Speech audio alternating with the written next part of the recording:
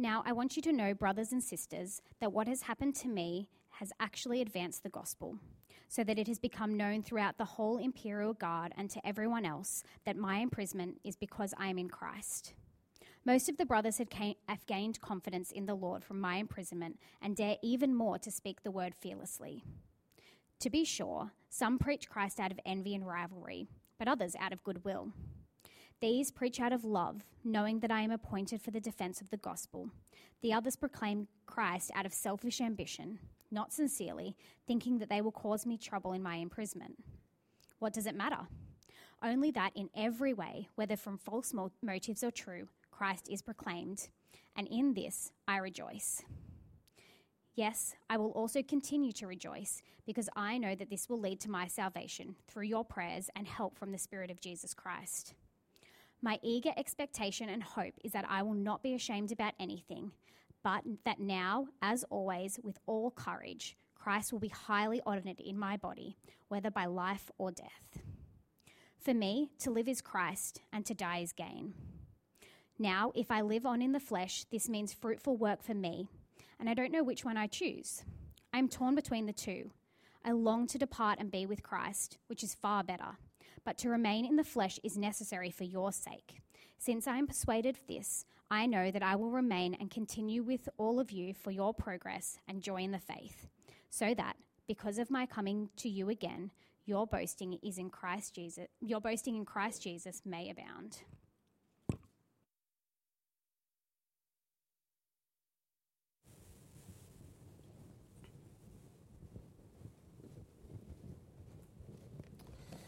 Thanks very much for reading, Bridget. My name is James. I'm part of the team here, and it's my privilege to have a look at this passage together with you as we continue thinking about the book of Philippians and how joy, the privilege and a capacity for Christians to find great joy is such a strong theme in the letter and one of the wonderful riches of knowing Jesus. We'll see plenty of that tonight. But just before we get into the detail, I want you to imagine a scenario.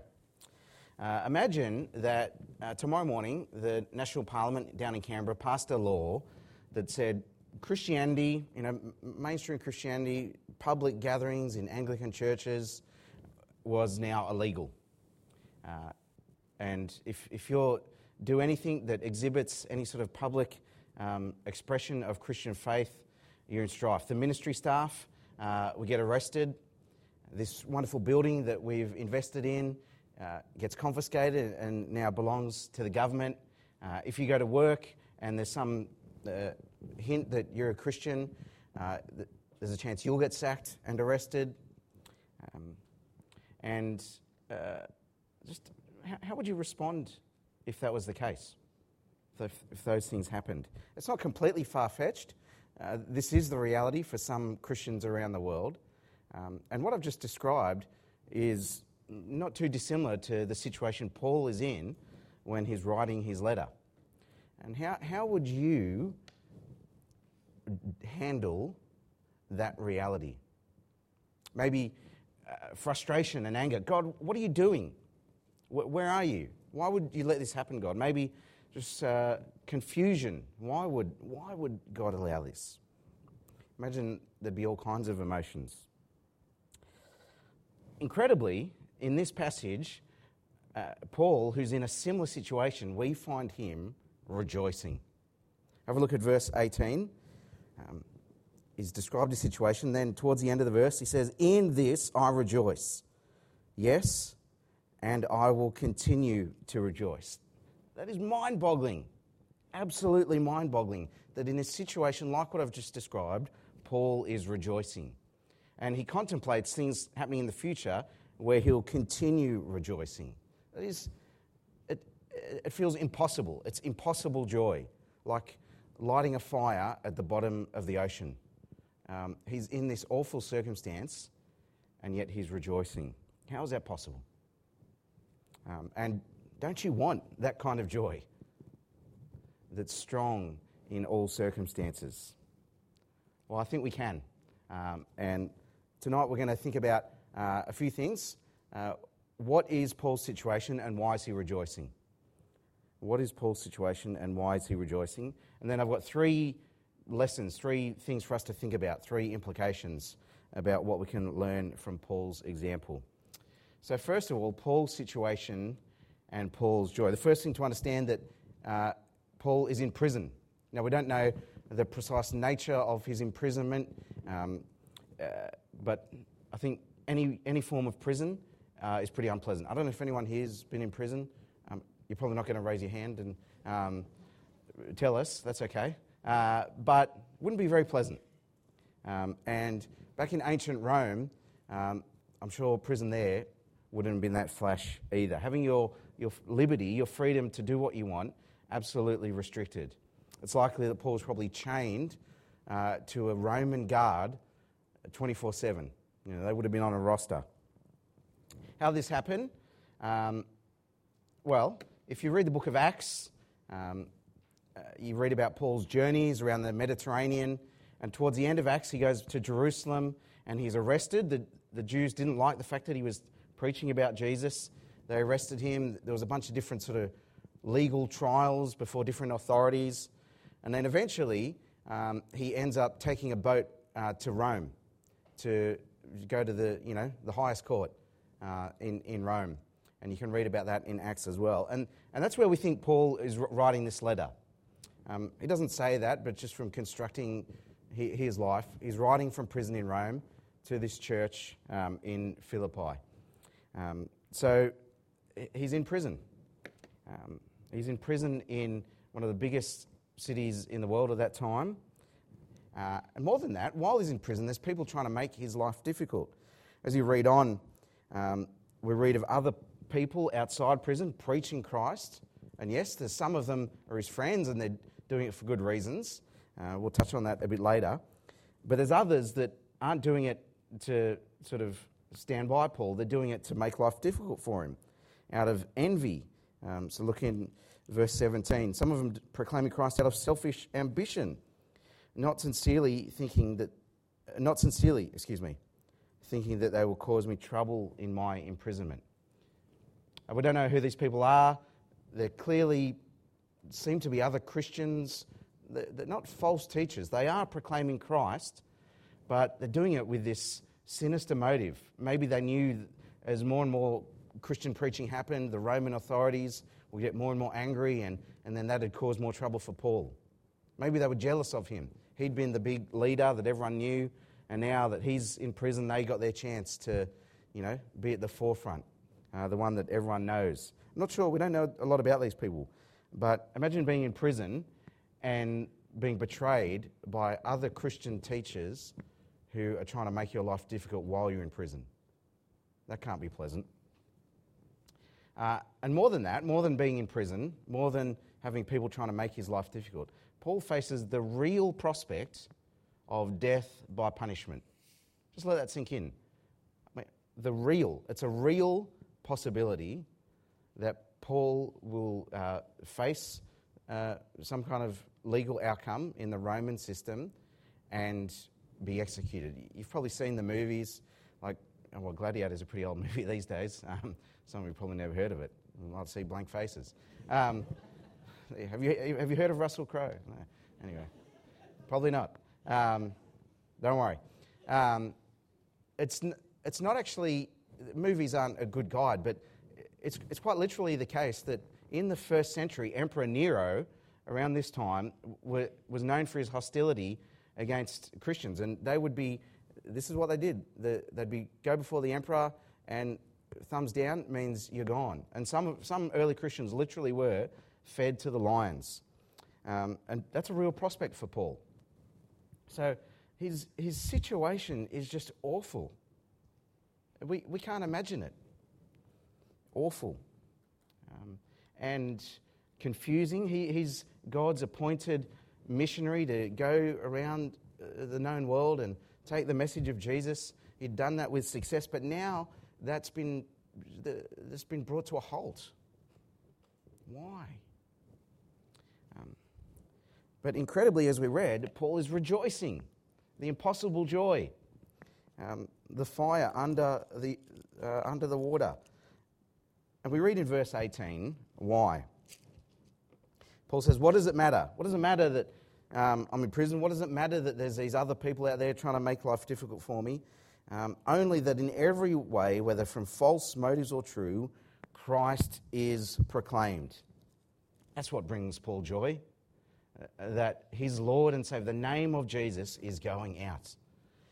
And he finds a joy in that truth that is absolutely unextinguishable. It's resilient to all kinds of circumstances. We get an incredible insight here into, one of the big characters in the Bible, one of the most effective early Christian missionary.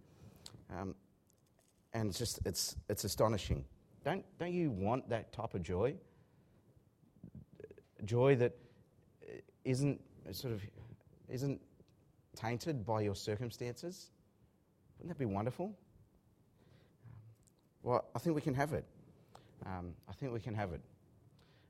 Let's spend a few minutes now, or the remainder of our time, just talking about three lessons from this that I think will help us understand where this joy comes from, how it can be ours, those types of things. I think the first lesson, when we see Paul's example here, is that he's someone for whom Christ's success is more important than his own success. So this is a challenge to us as we think about life. Would you say that the name of Jesus, the advance of the gospel, Christ's success is more important than your own success? The basic premise of life, I think we all agree, is that we try and attain personal success in whatever that looks like. For some people it's getting through uni and getting a well-paid job so that you can have a satisfying career and earn money to buy a house and enjoy things. For some others, it's being part of and maybe starting and growing a happy family. For some of you, it might be paying off the mortgage and really enjoying retirement. I mean, it's the air we breathe, right? The goal of life is to have success. And, however you define it, and people, emphasise different things. But whatever your sort of aim, whatever your plan is, whether you can articulate it or not, it's always our success. It's us. It's our happiness, our satisfaction. So what are your aspirations? Is it to make money, to get a good job, to travel? None of these things is to be despised inherently. But we get this different picture with Paul. He's unconcerned for his own success, but he's utterly consumed by the success of Christ. For some of us, we become Christian, we come to follow Jesus, we find a place for God in our life.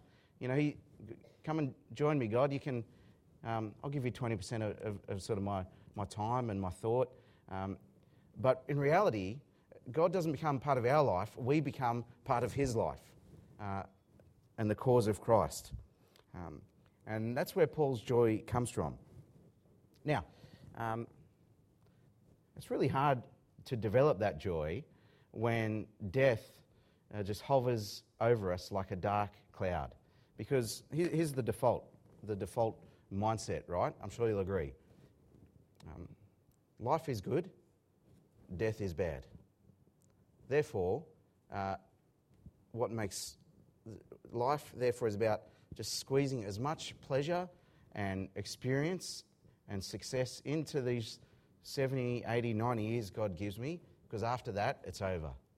I mean, that is, if you don't agree with me, that's just the fundamental way that people think. I think, learn that it is.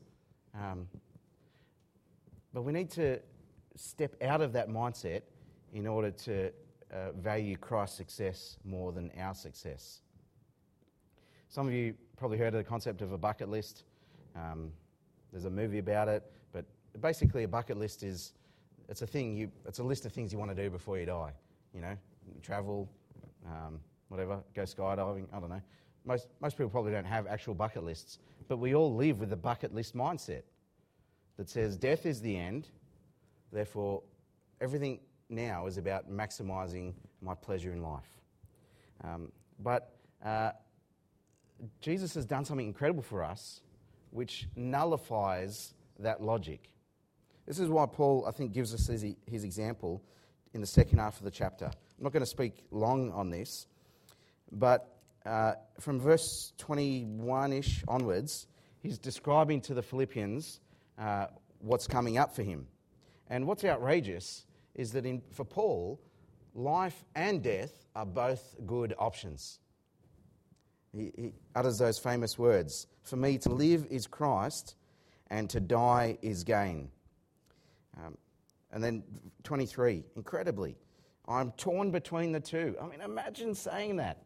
Imagine death being a real possibility, and obviously life being another possibility, and actually thinking and saying, I'm not sure which one I want here. In fact, he goes on. He says, I'm torn between the two. I long to depart and be with Christ, which is better. So it's not just that life and death are both good. He says death is better because he gets to go and be with Jesus, to be in the presence of the one who's died for us and who loves us. Now, don't mishear it. Don't misunderstand this. Paul, nowhere in the Bible sort of promotes this idea that, it's better to sort of take our lives and that's a good thing to do. That's what God wants. Don't twist it in that way. But Paul here says being with Christ is what he desires. And it's because of that, it's because life and death are both good options that we're freed up to value the cause of Christ more than our own life. Because we won't ultimately miss out. When this life is over, we've got so much more to look forward to that'll be better. So that's the challenge, isn't it?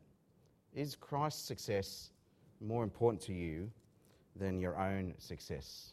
A few indicators might be how you view other churches.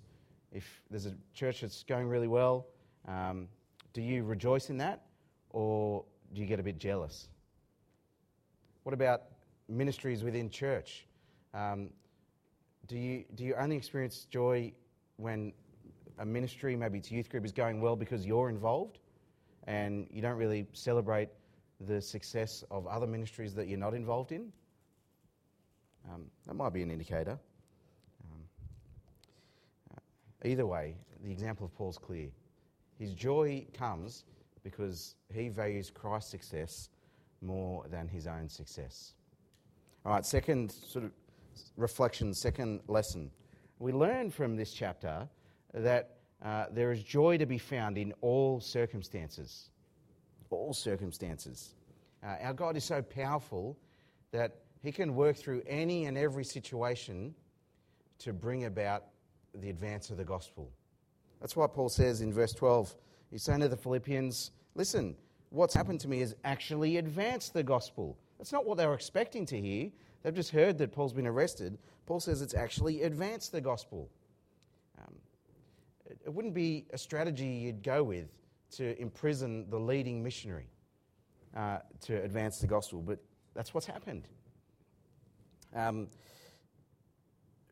As it says, it's become known throughout the whole imperial guard. Some estimates reckon that this imperial guard was like a 9,000 strong troop of the top Roman soldiers, people that would have been well credentialed, probably known perhaps to the emperor and the other officials, really the elite.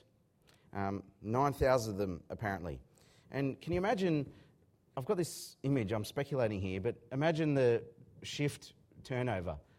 When one bloke comes back from prison and gives the key to the next bloke and says, oh man, that Paul, he never shuts up. That's all he wants to do is just tell you about this Jesus guy who, he was crucified for goodness sake, and Paul's saying he's the Lord of the world and raised from the dead. Man, good luck. Paul was just so consumed with advancing Christ that he took whatever opportunity was given to him. And that's because God's plans can't be thwarted by human circumstances. This is what Narelle Hadfield was saying last week, if you were here. She quoted that verse from Genesis 50, which comes at the end of the Joseph story. And if you know the Joseph story, he was imprisoned by his brother. Well, he wasn't imprisoned, he was betrayed by his brothers and went through all kinds of difficulties in Egypt. But then, things came good. And he says, hey, listen, don't worry. What you planned for evil, God planned for good, for the saving of many lives. This is how God works. It's the same with Joseph, Paul, with Jesus, who died on a cross. The biggest injustice we've ever seen, a massive failure by human standards. But that was God's way of saving the world. See, God works in all kinds of circumstances to advance the gospel. Let me tell you about these people briefly. This is the Abdullah family. Danny and Leela on the left, their children on the right. A couple of years ago, there was an awful pedestrian traffic accident in northwestern Sydney. A drunk and drug-affected driver careered off the road and impacted a group of children, and 4 children were killed by the accident. 3 of them were Danny and Leela's, the 3 of their children, and their cousin as well, their niece. Awful. That's an awful accident. Absolutely tragic. Danny and Leela are Christians, and at the time, they made it their deliberate and public and active plan to forgive the driver of the vehicle, a fellow called Sam Davidson. And they expressed that to him. I think the story was in the media quite a lot. And it's come back into the media in the last few months. And let me tell you why. The driver that's now in prison as a result of the incident has become a Christian. He's turned to Christ and trusts Jesus for salvation. And when Danny and Leela had a chance to ask his fellow what happened, his answer was simple. He said, I want what you have. I want what you have.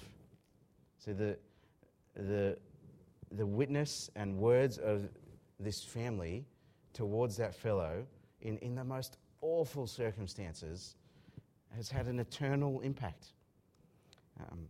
And it's in the news this week because these guys told their story in a national event down in Canberra earlier this week.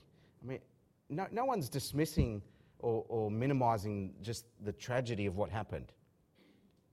We're not doing that. But do you see how God can turn just the most terrible of events and work through them to bring about the advance of the gospel?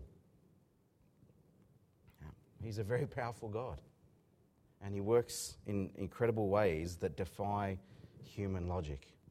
It's a reminder to us, it's a reminder to you that if you're going through difficulty, which no doubt all of us are in different ways, that is not necessarily a sign that God has abandoned you. In fact, it's not a sign. I wouldn't say not necessarily. It's not the case that God has put up his feet and decided that, well, he's going to just take a pause in his mission and move on to something else. No, quite the contrary. God may be at work through your very trial, the very thing which is making life difficult for you, to advance his purposes, to grow you, to see others come to know Christ. It's hard to see how that's happening sometimes, but don't be deceived. This is how God works. Right throughout church history, it's often been the case that the most wonderful times of God's kingdom growing haven't been the ordinary times of prosperity and peace, but rather difficulty. God can work in all circumstances, and therefore the joy of seeing Christ's name advance is available to us in all circumstances. Thirdly, as well as looking for God's hand in things, it's appropriate for us to be opportunistic that we might take hold of that joy by taking opportunities God gives us for the cause of the gospel. This is what Paul did. He was in prison. He thought, I'm going to make the most of this. And God, we're never situated in places or workplaces or circumstances by accident. No, God places his people where he wants them. There's a very provocative book title by a fellow called John Piper. He says, "Don't waste your cancer." It raised my eyebrow when I read it. But his point is, one of his points in one of the chapters is, when these awful circumstances come upon you, don't waste your opportunity to bear witness to Jesus and speak of him in a powerful way. Don't underestimate what can be achieved by bearing witness to Jesus in your hardest moments. I've seen this happen in my own life with others, maybe you have as well, that when someone endures hardship and yet still exhibits peace and a deep contentment, even joy in knowing Jesus amidst whatever's going on, that is just incredibly powerful. Incredibly powerful. Maybe you currently have an illness or some other situation that brings you into contact with people. If you've been sick or you know someone's sick, you meet lots of nurses and doctors. There's all kinds of situations. I don't know what everyone's circumstances are, but rest assured that if you're going through difficulty, to live with peace and contentment because you cherish Christ is incredibly powerful. Don't waste those opportunities. One of the other things John Piper says in a lot of his writing, he says that God is most glorified when we are most satisfied in him. That's a summary of lots of things he says. God is most glorified when we are most satisfied in him. Notice how he brings together our joy and his glory. What he means by that statement is that if you come across someone who cherishes Christ, who's so in love with Christ and what he's done for us and comprehends his beauty and just full of delight at all the spiritual riches that he gives us, someone values that and holds on to that peace and joy in all kinds of different circumstances, and hardships and trials don't take away from that joy. Well, how wonderful must that Christ be? How wonderful must that Christ be if it produces joy in people in all kinds of circumstances? That's what Paul did. That's what Paul was like. That's the kind of opportunities that God puts before us. Look for opportunities to advance Christ in all circumstances. Let me finish just with one illustration. I think I was missing an image. That's fine. I'll tell you. There's a musical called Wicked. I don't know if anyone's seen it. Hands up if you've seen it. It's good. Oh, good. Better than some of the other gatherings. If you don't know what it is, it's an adaptation of The Wizard of Oz. And there's a song in Wicked called For Good. It's a really good song. Check it out on Spotify. It's basically the main character singing about how she's come to know this other character and it's really changed her for good. Anyway, there's one line in that song which just strikes me as a perfect analogy of the Christian life. It says, and this is the person describing life, so like a comet, it's normally on the slide, no, so I'm not singing it, I heard that. It basically says like a comet drawn from orbit as it passes the sun. Someone knows it? Oh, there you go. Where was it? We must have lost it. Like a comet pulled from orbit as it passes the sun. There you go. Not close enough. So imagine this. Imagine a comet in space on its trajectory, and that's us, right? Normal life trajectory. Pursue success, personal happiness, squeeze everything in before death. We're on this trajectory, and then we come into proximity, like the comet comes into proximity to the sun and just is pulled from orbit, and is now revolving around the sun. And it's like when we come to learn of Christ, who He is, what He's done. We're pulled from our own life trajectory, and now life is just about revolving around Him. I said earlier, God and Christ doesn't fit into our life. We fit into His. His storyline is the storyline of history. And so now our life is just revolving around Him, as it should. This is what happened to Paul. This is what God does in us. This is what God does in us. And when you're revolving around the beautiful, loving, holy Lord Jesus who has died for us, there is joy in all circumstances. There's not comfort or happiness or ease, but there is joy in all circumstances. And we get to be included in His mission. And God uses our circumstances to advance His name. That's a wonderful thing. I think this joy that we've learned about is available to us. Why don't I pray that God would give it to us? Let's pray. Heavenly Father, we thank You for this wonderful part of Your word. I thank You for the Lord Jesus who assures us of eternal life, and we thank You for the privilege of being called to His service. Help us not to be deceived by the ways of the world that value just personal success above all else. Help us to value Christ's success more than our own. And we pray that we would find great joy in the name of Jesus and in His mission, and whatever circumstances we find ourselves in. Give us great discernment to be able to see Your hand at work in difficulties, and give us discernment to know how we might make the most of opportunities You give us, that our lives might be useful in proclaiming Christ. And we pray these things in His name. Amen.